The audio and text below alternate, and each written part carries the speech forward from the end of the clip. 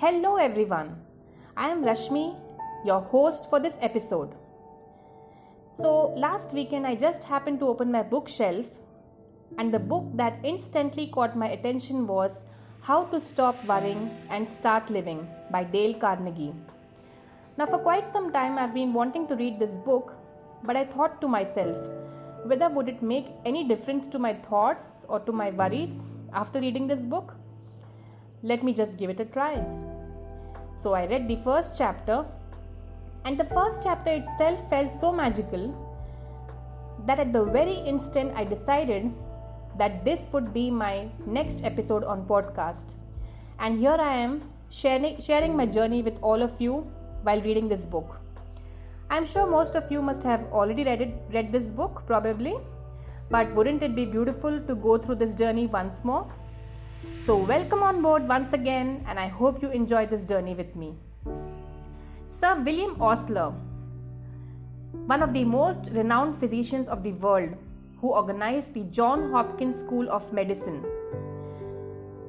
There was a time in his life where he worried about what to do, where to go, and how to start making a living.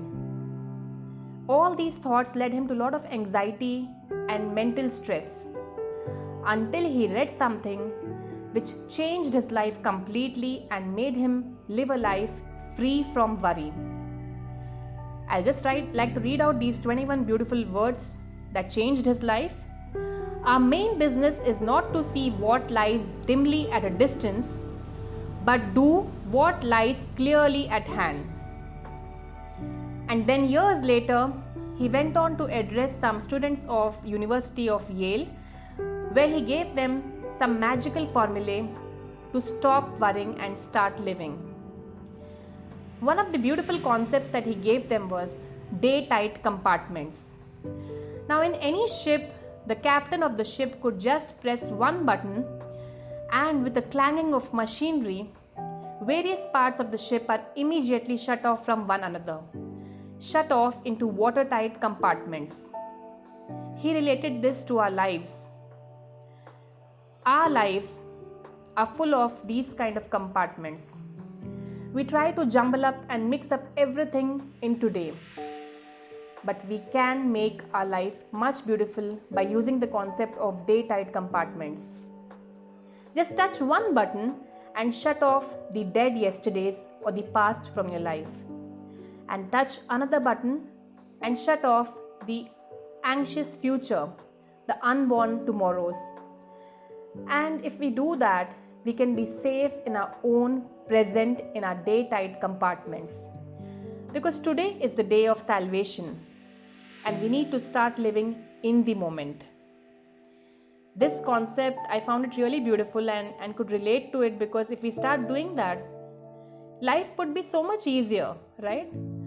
So does this mean that we should not make any effort or prepare for tomorrow? No, not at all. Dr. Osler did go on to say that the best possible way for preparing for tomorrow is to concentrate with all your intelligence and all your enthusiasm and doing today's work superbly. In short, live your life in the present, and then your future is also going to be beautiful. By all means, make thought for tomorrow, careful thought and planning and preparation, but don't have any anxiety. Whether in war or peace, the chief difference between good or bad thinking is that good thinking deals with causes and effects and leads to logical and constructive planning, whereas bad thinking always leads to a lot of tensions, mental stress, and then nervous breakdowns.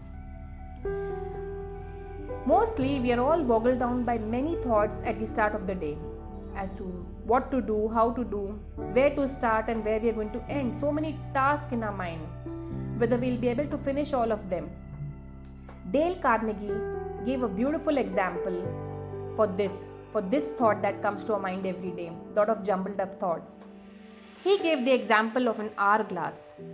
Thousands of grains of sand pass through an hourglass from the top to the bottom. But at the middle, there's only one grain of sand which can pass. And nothing which I or you could do would make more than 1 grain of sand pass through the middle unless we break the hourglass. And our lives are like these hourglasses. There are so many thoughts in our mind, so many tasks to be accomplished during the day. But if we don't take it one at a time, one task at a time, and let them pass through the day slowly and evenly, like the grains of sand passing through the narrow neck at the middle, then we are all bound to break our own physical or mental structure. So let us take it one task at a time, just like 1 grain at a time, which can save us from a lot of anxiety. By using this philosophy, one can actually do their work in an efficient manner without the confused and jumbled feeling. Every day should be like a new life. Learn to forget the yesterdays and do not think of the tomorrows. And each morning say to yourself, today is a new life. This can bring about so much of enthusiasm and love for life. We are all dreaming of some kind of magical rose garden over the horizon, instead of just enjoying the roses that are blooming inside our windows today. The child says, when will I grow up?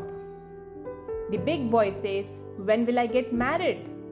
The married guy says, when will I have children? The family man says, when will I retire? And finally, when the retirement does come in, how much have we missed out in life and getting entangled in all these thoughts? Life is in the living, in the tissue of every day and every hour. We are racing through the space at the rate of 19 miles every second. So let us all live in the present, in the today, because today is our most precious possession. It is our actual only sure possession. So shut off the iron doors of the past and future and live in daytime compartments and make the most of life and live it beautifully. I found these concepts really beautiful, given to us as a gift by Dale Carnegie. And I hope you all also enjoyed this episode of mine. I'll be coming up with some more episodes on this book. So thank you so much for tuning in. Take care and see you soon. Bye-bye.